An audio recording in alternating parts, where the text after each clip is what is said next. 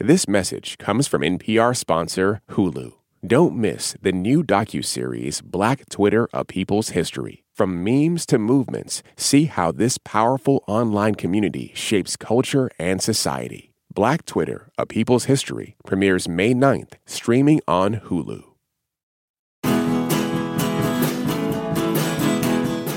Nothing is as exciting as a great book, especially a mystery or a thriller. The unreal and the all too real combine to give a good scare, unbearable tension, and often something to say about the world as well.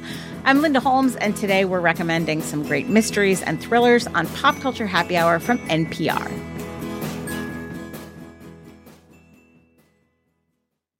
This message comes from NPR sponsor Hulu with Black Twitter: A People's History from Onyx Collective and Hulu. Directed by Prentice Penny, Black Twitter: A People's History tells the story of how Black voices found a new home online and blossomed into a force for change while laying down some hilarious tweets along the way. From the memes to the movements, see how this powerful community shapes culture, society, and politics. Black Twitter: A People's History premieres May 9th, streaming on Hulu.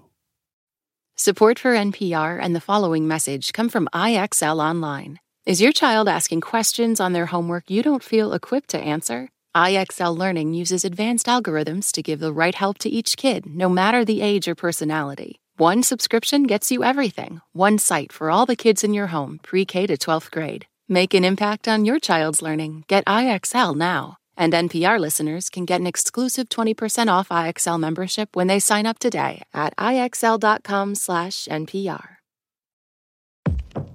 In this country, some truths aren't self-evident.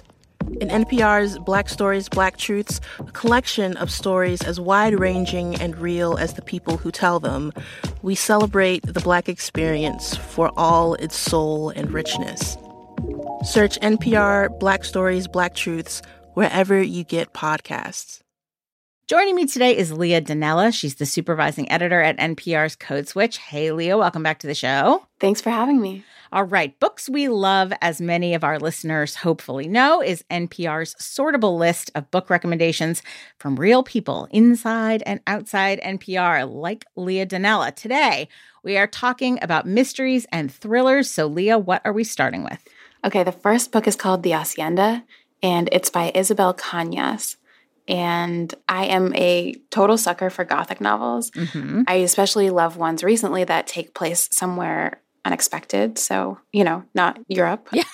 And this one takes place in kind of a remote town in Mexico in the 1820s. And it follows our heroine, Beatriz, who moves from Mexico City to her husband's estate. It's kind of in the middle of the desert, and realizes very quickly that her husband is not the person that she thought he was, this kind of wealthy, handsome stranger who she thought was so charming. He has some other dimensions, and the estate that they move onto is just very obviously and terrifyingly haunted. So haunted house. Yeah. Haunted house. And she has to kind of figure out how to survive and who is even real and not real in this house, and who's on her side and who's trying to kill her. Wow. I love a spooky story. This sounds like a spooky story. Oh, it is very, very chilling. I would recommend reading with like hot chocolate or something that will keep you from being too scared. Hot chocolate and maybe just like a big dog or something like that. Yes. It can help protect you from anything scary. All right. So that is The Hacienda. It's by Isabel Cañas. All right. Let's go to your second pick. Okay, the second pick is called House of Hunger. It's also kind of a Gothic novel, but I would say it's less scary and more disturbing. It's about a young woman who is living in some pretty deep poverty in a city where most people are living in really difficult poverty. And she kind of gets to her wit's end. She doesn't know what she's going to do when a couple of things go wrong in her life. And so she decides that she's going to accept a job as something called a blood maid. And blood maids are basically young women who live in very fancy estates, and they have to actually physically donate vials of their own blood to their employers. And that's basically the job. Other than that, they get to eat lots of fancy cakes and food and go to parties and kind of have a raucous good time. But all the while, they are literally giving up their blood for this job. And so I think the story is a lot about kind of, how this works, how this system works, but also just it stays pretty mysterious. You never really understand why this is happening. And I think it's asking readers to kind of question for themselves, like, why am I doing my job? Who is it benefiting? And what am I willing to give up for these things that I think of as benefits? So, yeah, I was going to say, like, work is actually a vampire. That to me is the kind of premise that I like in a dystopian or horror or near future or, that entire category of sort of how did we get here type of books. Oh, yeah. I mean, I think one of the things that's interesting about it, too, is that even though the premise is so kind of like hit you over the head with unsubtle, right, sure, you kind of still don't know what you would do in this person's situation. Right. Well, that's always the trick, right? Because in real life, it's a difficult question. What would you give up for your work? And what would you give up for your survival and things like that? And it's an interesting question in real life. So it's an interesting question for a book as well, even if you know from the beginning, like what you're being asked to think about. All right. What is your third pick? The third pick is called The Daughter of Dr. Moreau. It's by Silvia Moreno Garcia. And it's kind of a sci-fi horror mix. It's obviously riffing on the sci-fi classic The Island of Dr. Moreau. And this book, The Daughter of Dr. Moreau, is following that doctor's daughter. She works in her father's lab, kind of helping him with these experiments. And there's a whole cast of characters on this island. But throughout the book, we kind of learn with the daughter that these experiments that her father is telling her about and the things that he's working on are actually much weirder and more upsetting than she believes them to be. Even what she knows is kind of characterized by her growing up in isolation without getting to talk to other people from other towns.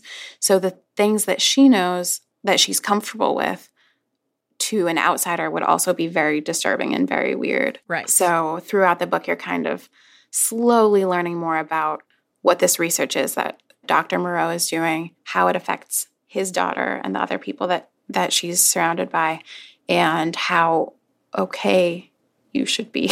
You're kind of figuring out how okay you are or should be with what's going on. Right. Well, you mentioned when you wrote about this book in Books We Love, you mentioned social critique. What sort of social critique should people expect from this book? I think one of the big things is that there's this idea of kind of the purity of science, right? That anything that happens in a lab that is for the kind of good of humanity or like furthering human knowledge and development has a type of purity or is good. And this book is really pushing back against that, I think, and asking people to think about how science has been used to further racism, to further class disparities, to make certain people wealthy while other people will never have access to certain things.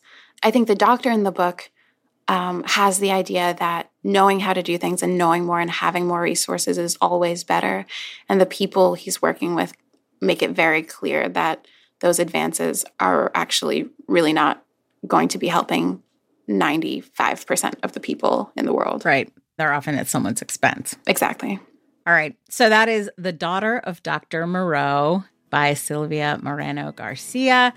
If you want to discover even more books that NPR loves, visit npr.org/bestbooks. That brings us to the end of our show. Thank you for being here, Leah. Thank you so much for having me.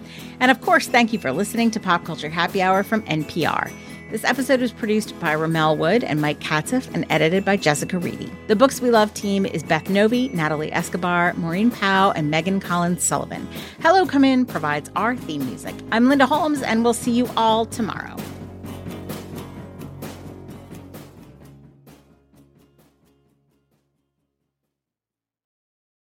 This message comes from NPR sponsor Vuori, a new perspective on performance apparel. Clothing designed with premium fabrics, built to move in, styled for life. For 20% off your first purchase, go to vuori.com/NPR.